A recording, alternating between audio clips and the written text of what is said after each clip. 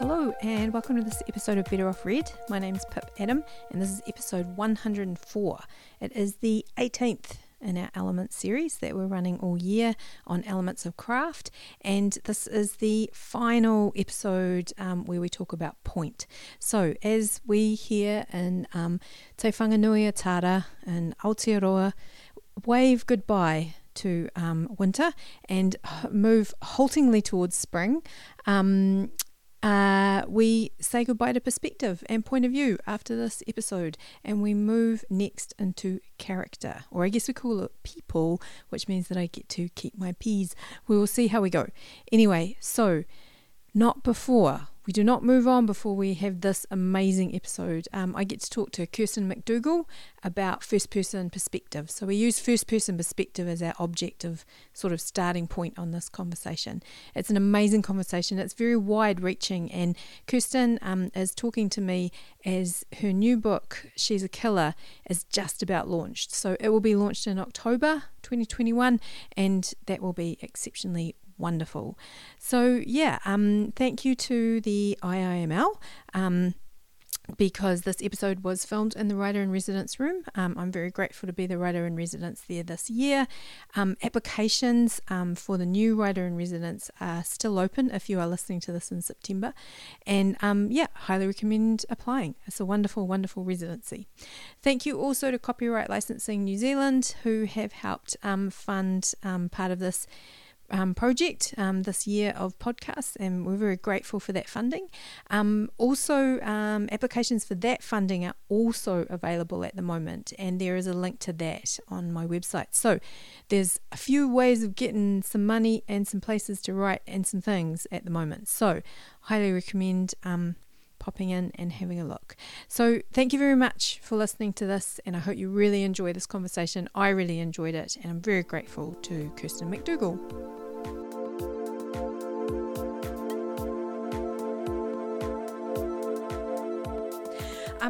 Hello Kirsten. Hello Pip. Thank you so much for coming. Oh, it's lovely to be here. It's so very nice excited. To see you. I know. I feel quite amped actually. I feel very, very excited about this discussion. First of all though, would you like to introduce yourself, however you'd like to introduce yourself? Yeah, sure. Kia ora tātou. My name's Kirsten McDougall. I write fiction. I live in Wellington. I also work in publishing.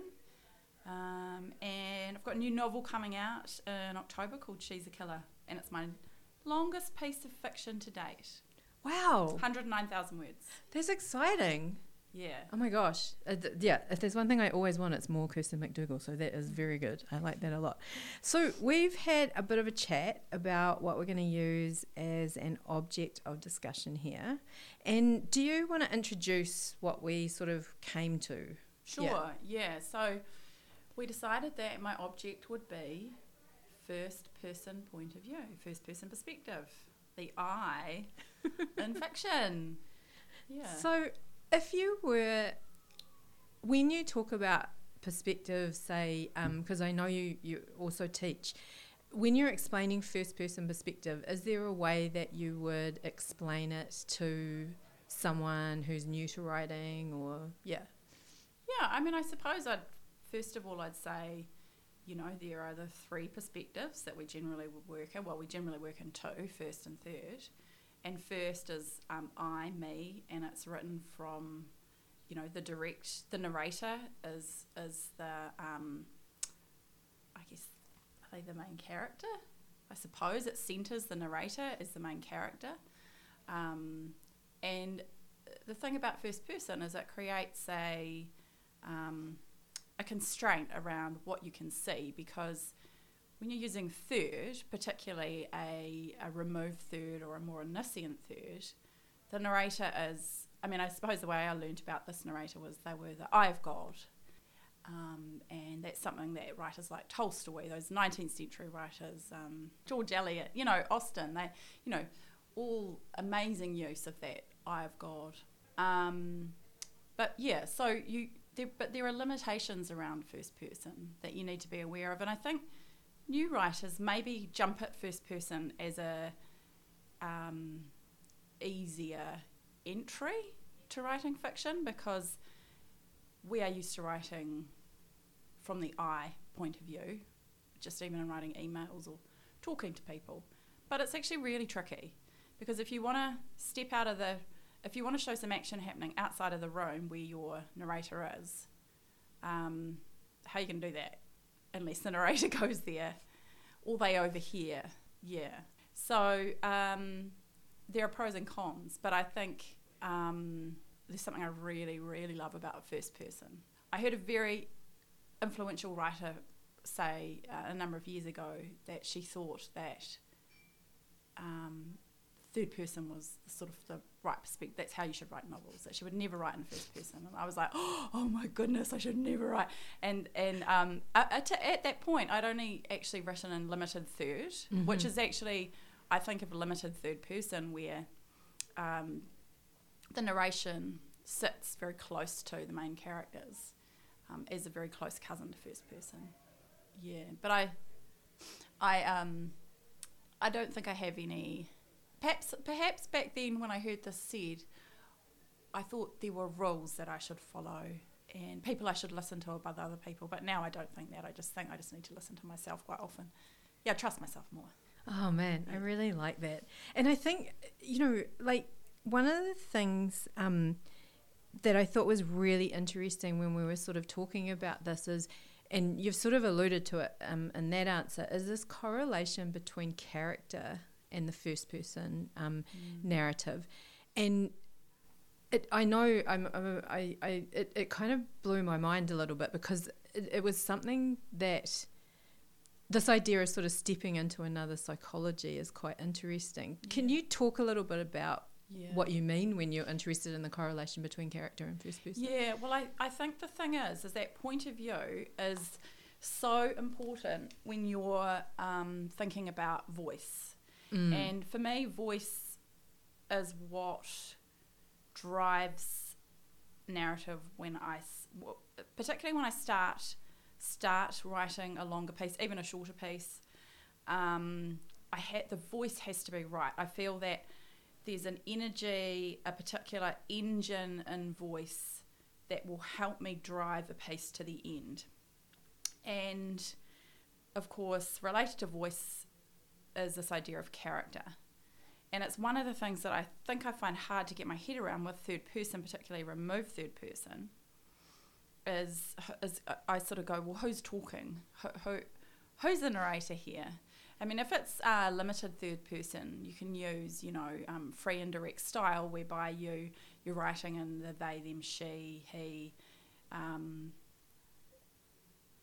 from that perspective, but you might drop in a few words that actually belong to a particular character, so a sentence will really, it's the narrator speaking but thinking with a character's feelings, opinions, that sort of thing. But with first person, it's sort of a direct channel to your narrator, to your character. So the voice of the piece is the character of the whole piece, the novel, the story, whatever it is you're writing. It's directly in the language they use, how they speak to other people, how they hear other people. That frames the whole shape of the piece of fiction. And so for me, if I feel excited by that voice, I know that I've got enough in a character to kind of fuel at least the next chapter, Of course, in a longer piece of fiction, a novel, things have to happen really. And I'm really, really interested in plotting and how you create, intricacy in fiction, and particularly in longer pieces. But, I just think that point of view is so closely related to character and voice, and I suppose you can't untie it from any aspect of fiction, because it's going to be related to your plot as well. And I'm reading a novel at the moment called Great Circle by Meg Shipstead. It's been shortlisted for the Booker, and that's told from a number of point of views.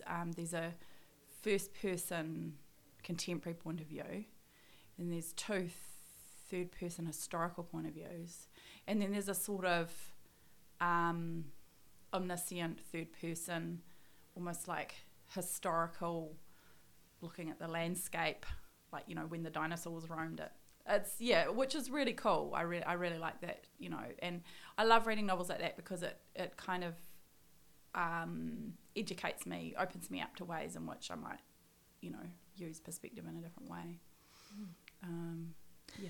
I think, like, I love what you're saying here about this sort of interconnectedness of voice with plot, like, because I guess with a first person perspective, because of that limitation and constraint, you know, if you decide to, I guess there are some first person narrators that can see everything, you know, maybe omniscient, but I just think it seems so interconnected, and I'm just wondering, this might be a null and void question because I think sometimes I do things automatically and I don't know how I do it, but I'm wondering about how you choose who to tell the story through, or is it a matter of the narrator kind of speaking to you, like that first person narrator saying, it's me, and then you go with them to explore the events of their life, if you know what I mean. So I guess what I'm saying is, like, is it a situation and you look for the person in that room that would be interesting, or is it more a voice comes to you and you go, oh, what are you up to today? That kind of thing. Yeah, that's a really interesting question. I think in the past I would have said that the voice would come, but more and more I think that I'm confident to sit back and be a bit patient with my ideas and really consider what the best angle to tell the story from is. Yeah. And I mean, obviously, you know, I've just in my previous answer I said voice is so important, and so it is. Like, I have to feel that voice. But it really does depend on the story you're telling and what you want to tell. And quite often I don't actually know exactly what that story is, but I'll have these, you know, kind of amorphous large ideas. Like in my novel, She's a Killer, it's told from first person point of view.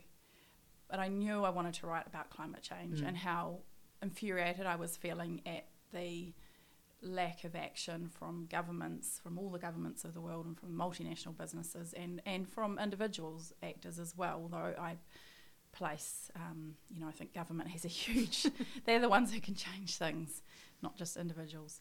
So, but then I had this kind of antisocial, borderline sociopathic narrator, so, you know, if you take those elements, you sort of go, well, how are you going to marry these things up? So it took quite a lot of playing around and just actually writing and talking, getting this narrator to narrate and interact with other people before I could kind of, you know, almost get the train up to speed, or the albatross got in the air, or whatever the analogy is. Yeah. But I think, as I get more confident as a writer, I'm starting to think about my next project very vaguely, and I think I will attempt third person. I think it's going to be the best way to tell the story I want to tell next. But I'm really open to that changing, as well as I kind of collect ideas and go along. So, I mean, it really does depend. I think when I was starting out, I've always had strong characters. Even when I was starting as a writer in poetry, I wanted to write from a character's point of view. So I always had these kind of voices that would talk to me, and I could kind of talk in their way. But I just sort of quickly run out of steam. I'd be like, so what happens next?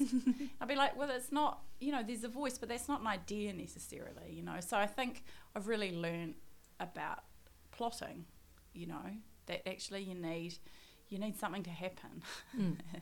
You know, and you need to be able to set that up in a really satisfying way. And as a reader, I absolutely love books that have twists and turns, and you know, I'm not quite sure what's going to happen next, but that have a sort of I guess, denseness in them in terms of things happening. Yeah. I really love the way you're talking about the writing process. I don't, some people don't like that word. I like that word. But, or practice, or, you know, and like I'm really relating to a lot of what you're saying. And I think that somewhere in our correspondence, we talked a little bit about this idea of putting one foot in front of the other. And I'm wondering, this is something I'm always interested in. What does a day's writing look like, or what does the life cycle of a project look like? Like, I mean, is it every day chipping away? Is it, you know, like what I imagine, like I know for me, if I'm writing something that's big with voice, it does often feel like I'm playing with my imaginary friends for the morning kind of thing. But I just wonder, you know, like what does that look like? Like, how do you sustain your what's the word I'm looking for? Like just your well-being around that, you know, like how do you keep turning up, and what does that look like for you? I think, I mean, that's a multi-million-dollar question, really. But I think that I want to write, so that keeps me going, and I love how hard it is. Like, I mean, some days I hate how hard it is as well, and I, you know, beat myself up, and then other days I think I'm just brilliant, and oh my God, you know. But I think you do have to turn up, and I suppose it really helps if you like what you're doing, you know. And so I try to work on stuff.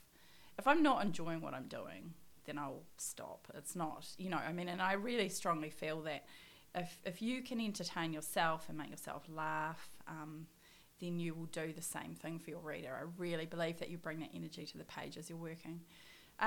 So I guess like the book that's coming out in October, I actually took 5 months unpaid leave to write that, because I knew I wanted to write a much larger thing than what I'd done before. And I used to be able to compartmentalise bits of my life a lot better than I can now. And these days I'm just like, no, I just want time where I don't have to think about work or really even leave the house to get this down. And that was amazing. So I had these 5 months leave.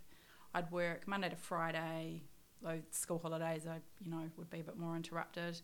And I actually wrote 80,000 words in 4 months, which was a lot, you know, and I think that I was quite exhausted afterwards. I didn't really recognise it at the time, but that's the core of the book. The book's 109,000, so I really got the core work down in a very quick time. Of course, it needed editing, and you know, I think that I hadn't quite got the start right, and I hadn't written the end. But by the time I went back to work, I had most of a novel, and then I just sort of picked away at it over the next year. And that was really valuable as well, because I just, for my energy, other people might be different. I can't go at it that hard. Probably 6 months, 9 months would be the longest. And then I'm a really sociable person. I'm an extrovert, and I need to see people. And I'd actually got to the point where I was like, going into the supermarket, people around me, like, they're going to interrupt my thought pattern.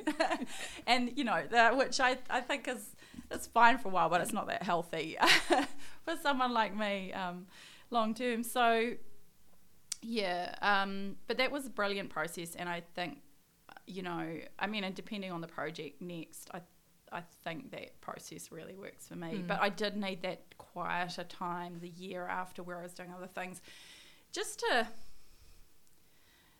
I don't know, almost to let go of the work and go, well, yeah, you've done this, but it's not that important. It's not life. It's just art. It's just a book, you know, let it go. Because if you're working on it all the time, you think it's the only thing, you know, and it's not the only thing. So, so that just gave me a bit of oxygen to work out what would be right. How do I end this book? How do I make it better? Yeah. Oh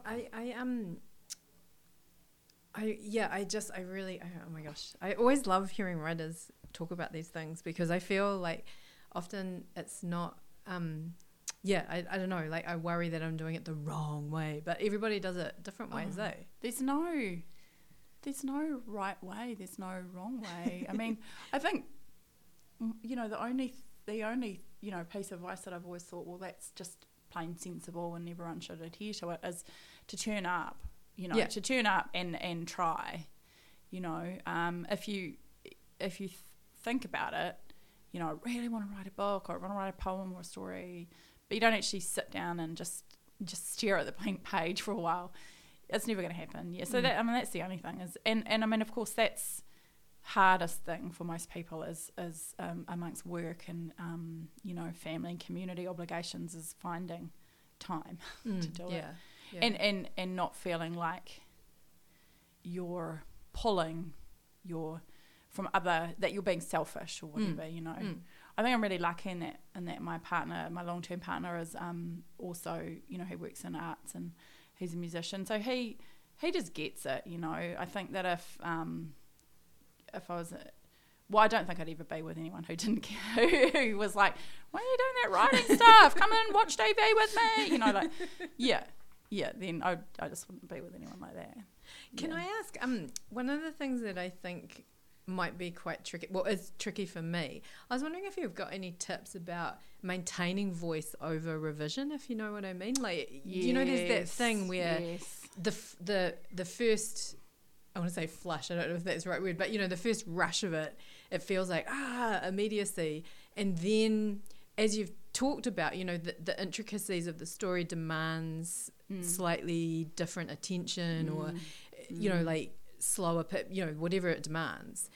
Do you have any thoughts about how you maintain voice through various revisions? I don't know. Yeah, I mean, I can only really talk about the book that's in my head, which is the one I've just finished.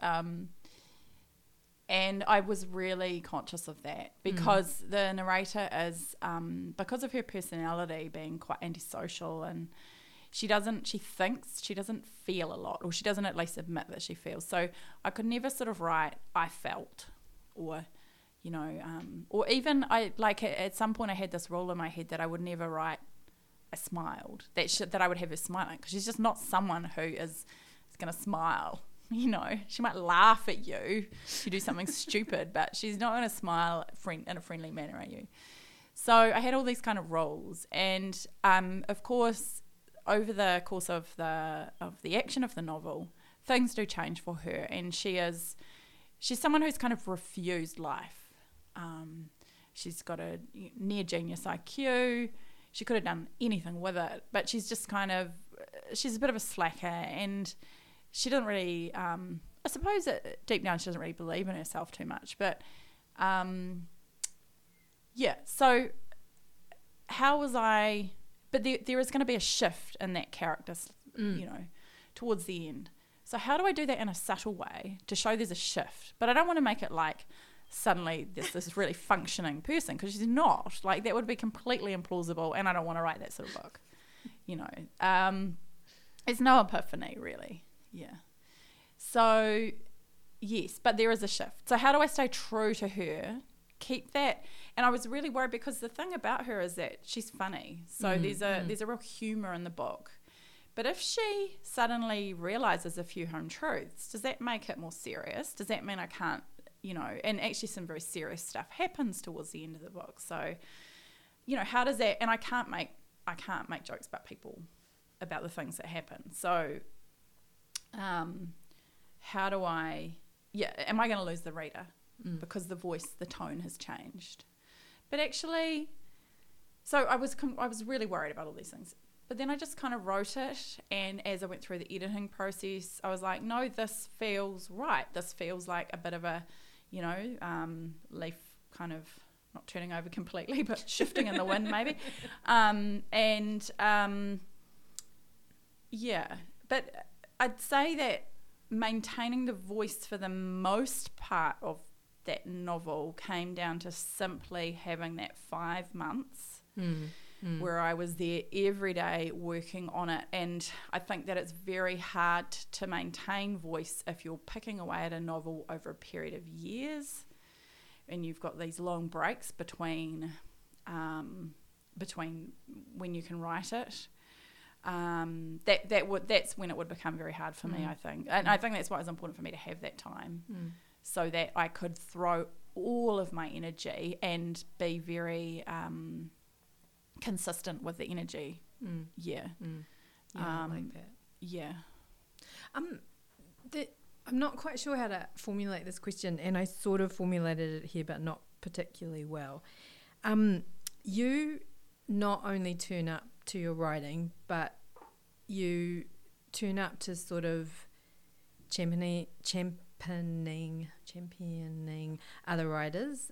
You turn up for environmental activism, you turn up for, a lot of other areas in your life. And one of the interesting things you spoke about is how the third person can have a place in the current, sort of environment that we're in.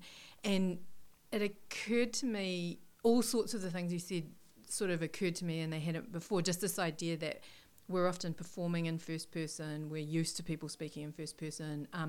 Social media is all first person. Yeah.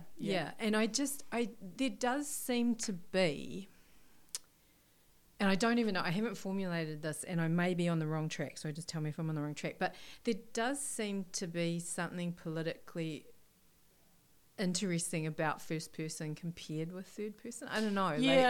Well, I mean, I think I sort of went down a little bit of a rabbit hole when I was I like rabbit holes. Writing, and just sort of saying that I guess there's a veracity to first person for me when I'm writing it, and I really have to feel that there's an emotional honesty behind what I'm writing, even if like the character in my novel is not a particularly nice person, and I don't agree with all the things she says or thinks, and it started me thinking about third person and why I've found omniscient third person so difficult to work in. And it could be that I actually just do not have the tools yet, the skill. However, the time of the sort of Eye of God 19th century, novel narrator has passed because the thing with people like Tolstoy was they genuinely believed in God, and that you would die and you would go to heaven or hell, and so there could be a sort of all-seeing consciousness, and so for me it's like, and it comes back to that question of when you are working in a removed third person, who is talking? Like, I'm always like, who is this narrator? Like, I want to know why are they telling me this?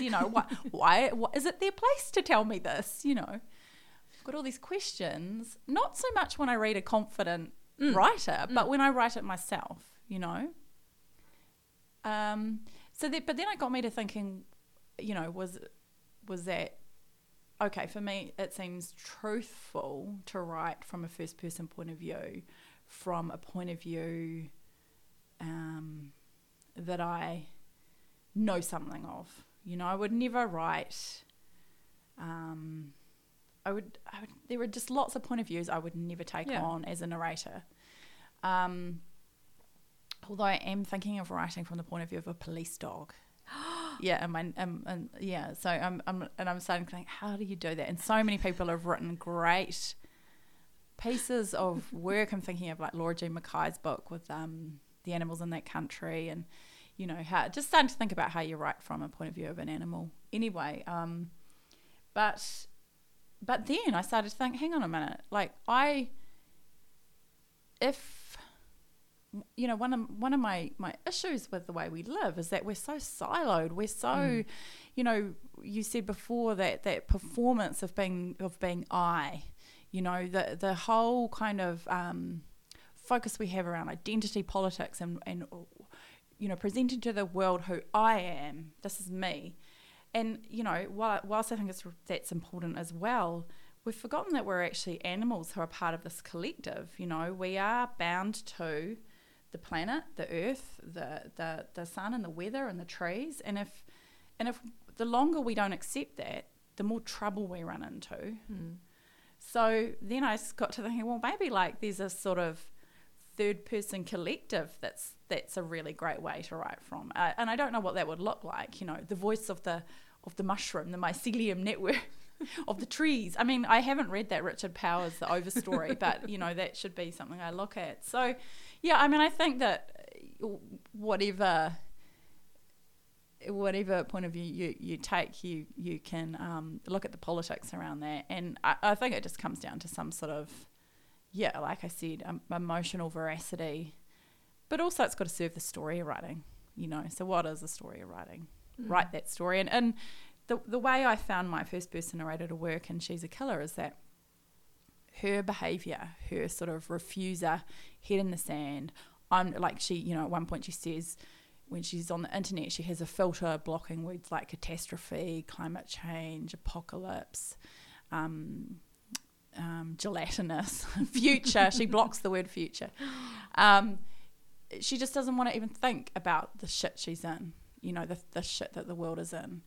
And to me, that's actually, she embodies the governments and business organisations that refuse to change and, you know, start heading towards a zero carbon emissions in terms of the way that they operate. Yeah. That's what she is. She's just, she's not just representing organisations, she represents lots of people. And, you know, things I do, you know, plastic I buy and I think, oh, it's just one piece. It's just this one piece of plastic. But, you know, times a million. Yeah.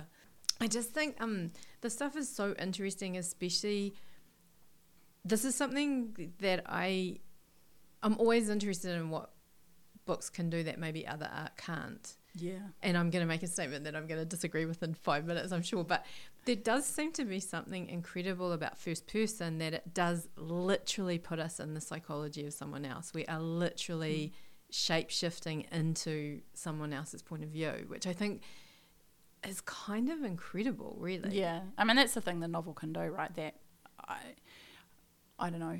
I struggle to think of another art form. Maybe films, you know, maybe films can do that because they use the music and the visuals. But they put you inside someone else's head and experiential, you know, their senses of the world, the way in which they see, smell, hear, feel the world, the way they think about the world. And that's pretty amazing. And I remember when I was young and I started to read, say, Jane Austen, or, you know, I'm a teenager, and I would, you know, and I read it at length, so I'd spend a whole afternoon or even a whole day reading, and then I'd come away and I'd walk around and I'd have that voice in my head, you know, I'd be speaking like an, you know, 19th century heroine, and I love that. You know, that's what a novel can do. It's a very immersive form. I love that. Yeah, I really relate to that. And I think, you know, going back to your original thing about voice, like, I mean, it's really interesting the idea of using voice as, what's the word I'm looking for, as a product of experience, if you know what I mean. Like, you know, like, yeah, that's right. Like, sometimes when I hear the words that I use, I don't know. I mean, I think this is why I love dialogue so much, because often people give away stuff, you know, like like what I'm doing now, like with the questioning and with the, like, you know, I'm not actually saying this, I'm, you know, almost saying it. And I just think it must be so, I realize that a lot of this is intuitive, but it must be so much fun to read it through that last time and go, Yeah. Well, I mean, you saying about dialogue's really, I found out how important, how useful dialogue was in a first person narration, because, you know, as I said earlier, with first person, you're just stuck inside this one point of view, you know, you're limited in kind of space, time, and you know, you can see as far as the first person narrator can see, but what other people say, they can those other characters can say anything, and so they you know, like, you might be going along and say you're in a first person, I'll give a very bald example of sort of, say, a character who's maybe a bit racist and misogynist, and they're saying this, and, you know, you're sort of going along, and as a reader you might be going, yeah, right on, or you might be going, oh, this person is revolting, why would this author even write like this? And then you can get someone else piping up, another character piping up saying, whoa there, like, this is a really lame example I'm giving, but it lets the reader know that there's other points of view here, and it also creates opportunities for humour, I think. Yeah. But I really, that was such a interesting discovery. It seems like such a basic thing that took me so long to work out how useful dialogue is for getting in those other points of view. And it is really fun too. Like I'm really interested in this idea of humour. I'm slightly obsessed with humour, but so I'm really keen to ask you around that. But I think you're so right. Like, humour is often, like, person starts car, expects it to go forward and it goes backwards. And often dialogue is great for that, where it's like, the world looks like this, and then it's like, hello, that unmediated dialogue that you can't avoid. Yes. And I wonder, I don't know, like this,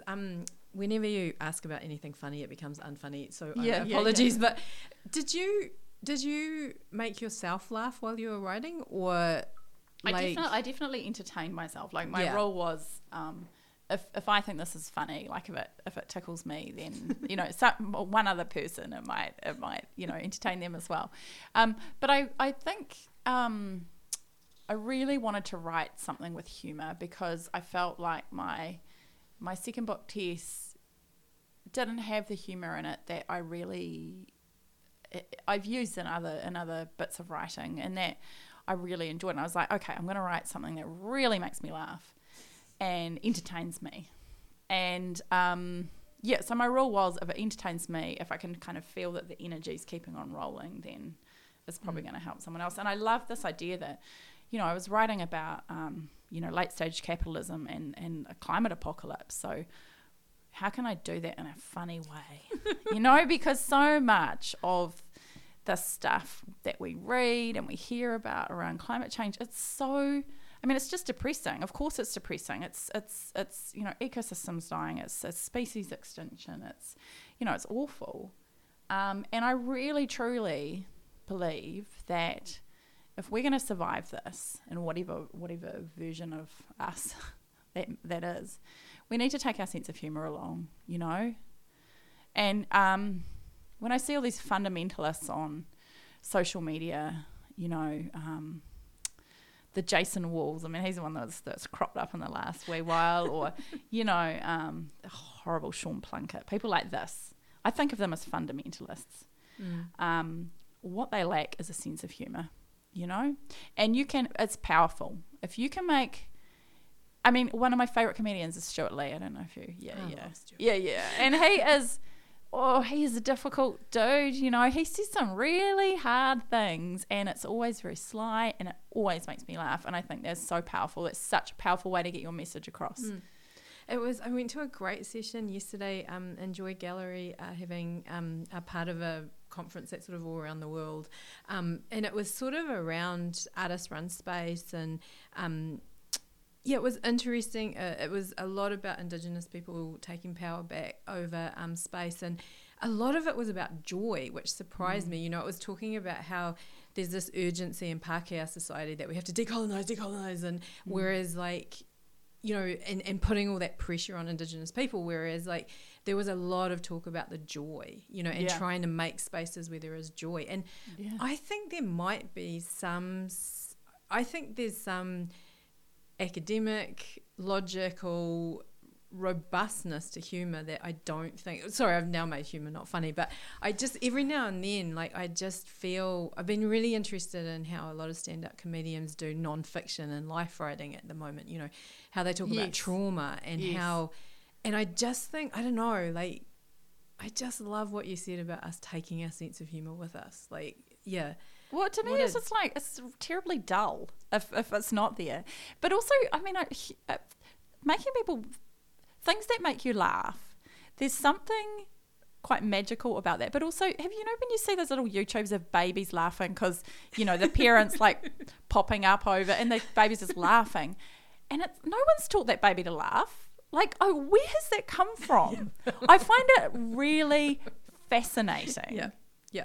And of course, when you break the joke down, it's okay, the baby is laughing because the parent has popped up over the back of the couch and they've popped away again. Yeah. And then popped up and popped, that's not funny. Yeah. But but you watch this baby laughing and you start cackling, and one of my other favorite things to do is just to watch, animals doing silly things, like, dogs scratching themselves and falling over. Or nothing that hurts them, but just, and I have a dog, you have a dog. They're really funny. They're so good to have around. Yeah. And I don't know why. So there's a sort of, to me, with humour, you can break a joke down and say it's funny because X, Y, Z, but, the element of surprise or the slyness, the turning of the tables, but there's something really magical about it, And that physical kind of, I find that ideas, and I think this is what's interesting about Stuart Lee, especially with that switcheroo that he can do sometimes, where I'm like, yeah, and then I'm like, oh no, whoopsie-daisy, I'm the bad guy. But there's something in the laughter that gives me a little bit of surrender, and I think that's what's interesting about your book, is that there are some hard things to be talked about, but if I'm laughing, I somehow feel more open to them. Totally. I don't know, yeah. Oh, look, I think that's a huge thing, as we are facing some really serious, challenging times, with the environment, with, ideas around decolonising our country, around how we house people, how we even feed people, and there's a defensiveness that that defensiveness to me is what causes this kind of fundamentalist point of views, where people are like, I'm this and I'm not that. And if people can laugh and be open to conversation and continue to laugh, they will, I don't know, I guess I just have this idea that they might broaden them. We might be able to broaden our minds, think a different way. You're right. If you're more relaxed, you're going to be open. And it just occurs to me about, sorry, this is a terrible thing to do. I'm talking about something that I don't know about. But like this idea of creating a character that perhaps is a bit, disagreeable. Yeah, disagreeable. I like that word. And then telling jokes from their point of view, I always feel like humour is quite culturally bound, and then if I can share a joke with someone, there is some kind of, some kind of boundary breaking that happens there. Was it fun to make up jokes in someone else's voice? It just suddenly occurred to me. Yeah, no, it is. And, the main thing was if she was being cruel or acting in a way that I just would not behave because she thinks it's funny, but I would see it from my own personal point of view as rude or impolite or disrespectful, was to let the reader know, and I had the power to do that. But it was fun. It was fun as hell to actually act outside of my own boundaries of what's comfortable. Really, I would, any writers out there, I'd thoroughly recommend you write a character who pushes boundaries in a way that you don't. Yeah. It's so much fun. It does sound like fun. And it's fun to read. I mean, that's the other thing is, like this opportunity to be close to something that, I don't know, like it just is so interesting. Well, I often think that's kind of part of why, if you write for a while, that's why you keep doing it, because it offers you, you and I were just having a conversation earlier about not being able to travel at the moment. It's another way to travel. It's a fifth dimension. It's and that other thing you said about, inhabiting someone else's mind, way of seeing the world. It takes you out of your own experience for a while. Yeah. And I think, I think it is. Yeah, I think I just agree. Oh, God. I always want to say something clever, but I never have anything clever. One thing that I'm really interesting is that you and I will often talk about things that we're reading. Or, like I get this sense, I'm always interested in what you're reading, and I think you always talk interestingly about how you read. Do you think that reading is a good way of learning how to write first person point of view? Like, do you think, like, I don't know, like... Yes. Yeah. Yes, absolutely. I mean, reading is the way that you learn how to write. really. I mean, you learn how to write through practicing writing as well, but I just think that, everything you read is going to be fuel for learning different techniques, be it perspective or even just how other writers use adjectives, how they write dialogue, how they might even just, sometimes I think some of the hardest stuff in fiction is moving people around a room. Doing that in a concise way that's not boring. I put my fork down, then I stood up from the table, getting them to move around. So how do other people do that? So yeah, absolutely. I think if you're gonna, if you're writing from a certain perspective and you're a bit stuck, go and read some books that are written from that perspective or other perspectives, because maybe it's not that perspective that you should be writing that particular story from. Every story is going to demand its own perspective, I guess. Yeah, I think that's so true, eh? Like, I think, that subconscious, the way what we read kind of settles inside us, eh? Like, it's kind of interesting. Like, I don't know. Like, And I read other writers, I don't know about you, but some writers won't read fiction while they're writing their own novels. Yeah. Do you have that kind of? No. I can't stop. I'm addicted. Well, I'm the same. Like, I'm, and then I go, oh, am I letting them influence how I'm doing this? But I feel like if I'm far enough along down a project, then.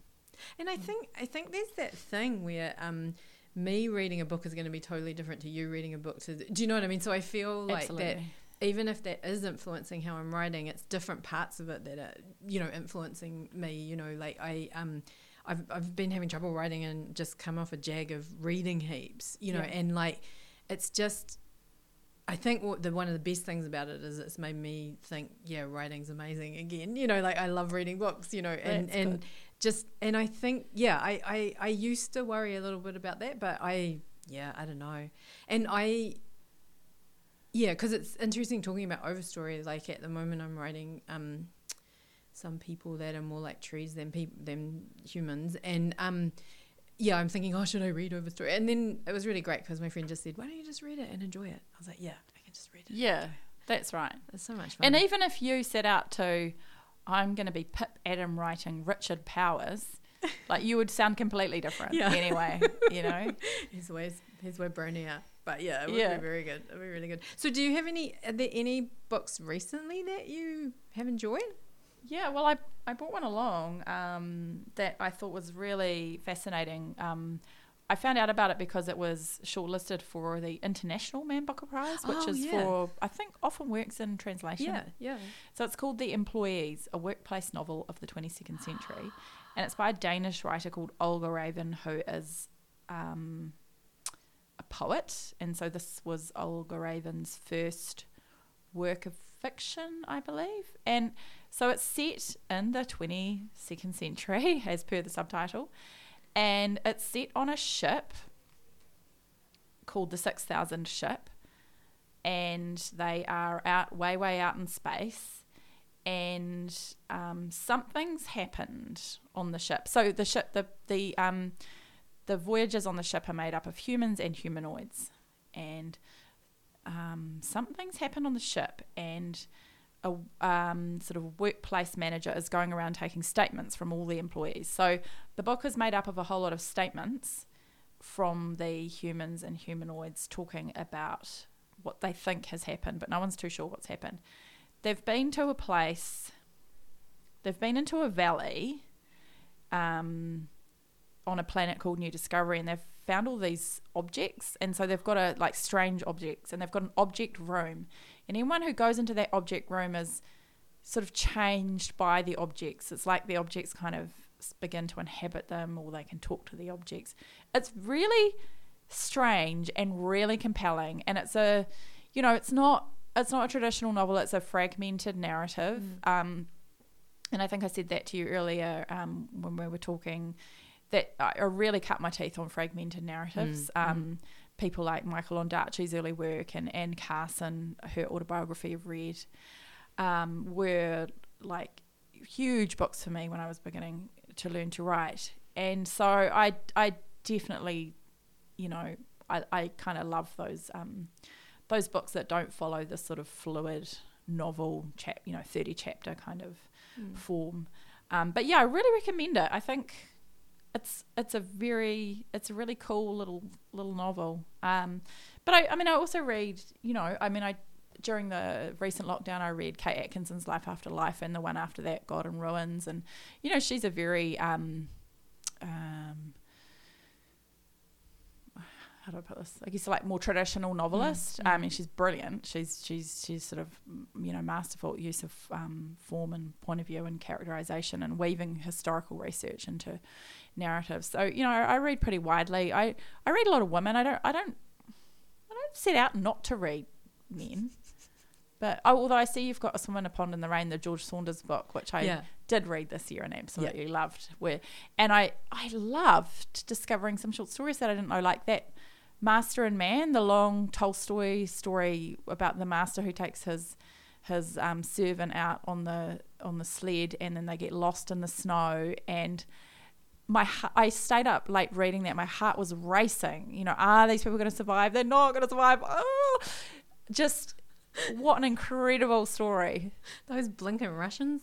The Russians, man. I totally know what you mean. Like oh my God, yeah. One of the greatest joys of that book is actually just reading those stories. Yeah, it's so great, and to have them all there in one place is so great. Yeah. Oh my God, it's so good.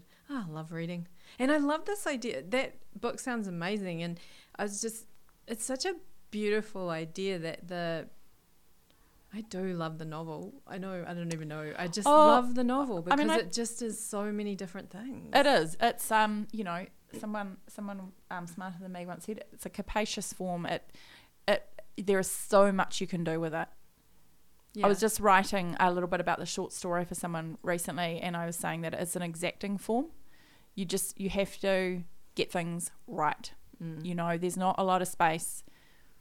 I mean, you can experiment and do different things, but you kind of have to hit the nail on the head the first time. Whereas with the novel, I mean, obviously there are things you need to do to keep your reader entertained and invite them in and all that kind of thing.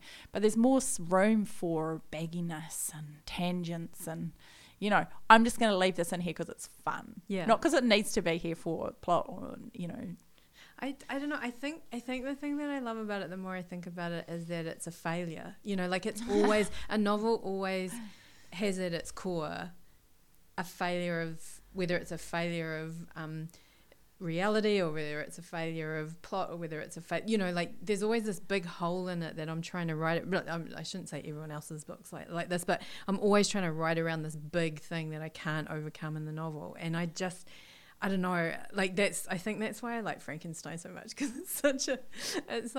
it just is such a strange thing. And like you say, I think that there is room for excess, if you know what I mean. Yes. Like even those very stripped down works. Yes. There's room for there's room for that. Yeah. For it to be this stringent form as well as this massive kind of baggy thing. Oh. And I think, what you're saying about, walking around this hole or this missing piece of knowledge, that's what the novel's good for. Like I think sometimes, well, for me at least, I feel like I write a novel to find out what I think about this particular thing. It helps me. Yeah. It's a very sideways, I guess, way of coming at a problem. I totally But I'm not a mathematician, so. Yeah, me neither. Thank you so much. Thank you, Pip. Gosh, it's been lovely talking to you. Thank you very much. Okay, so as a response to this conversation, I've just been thinking about first-person perspective, and this is quite a simple exercise, but it might render some interesting stuff. So I was thinking that you could think of 3 people who you saw yesterday, and I thought then you could write a first-person perspective of yesterday from each of those points of view. So what does each person choose to tell you about their day? I hope you have fun with that, and 3 people who you saw yesterday, a first-person perspective from each one of them, thinking about what it was about their day that they would want to tell you today.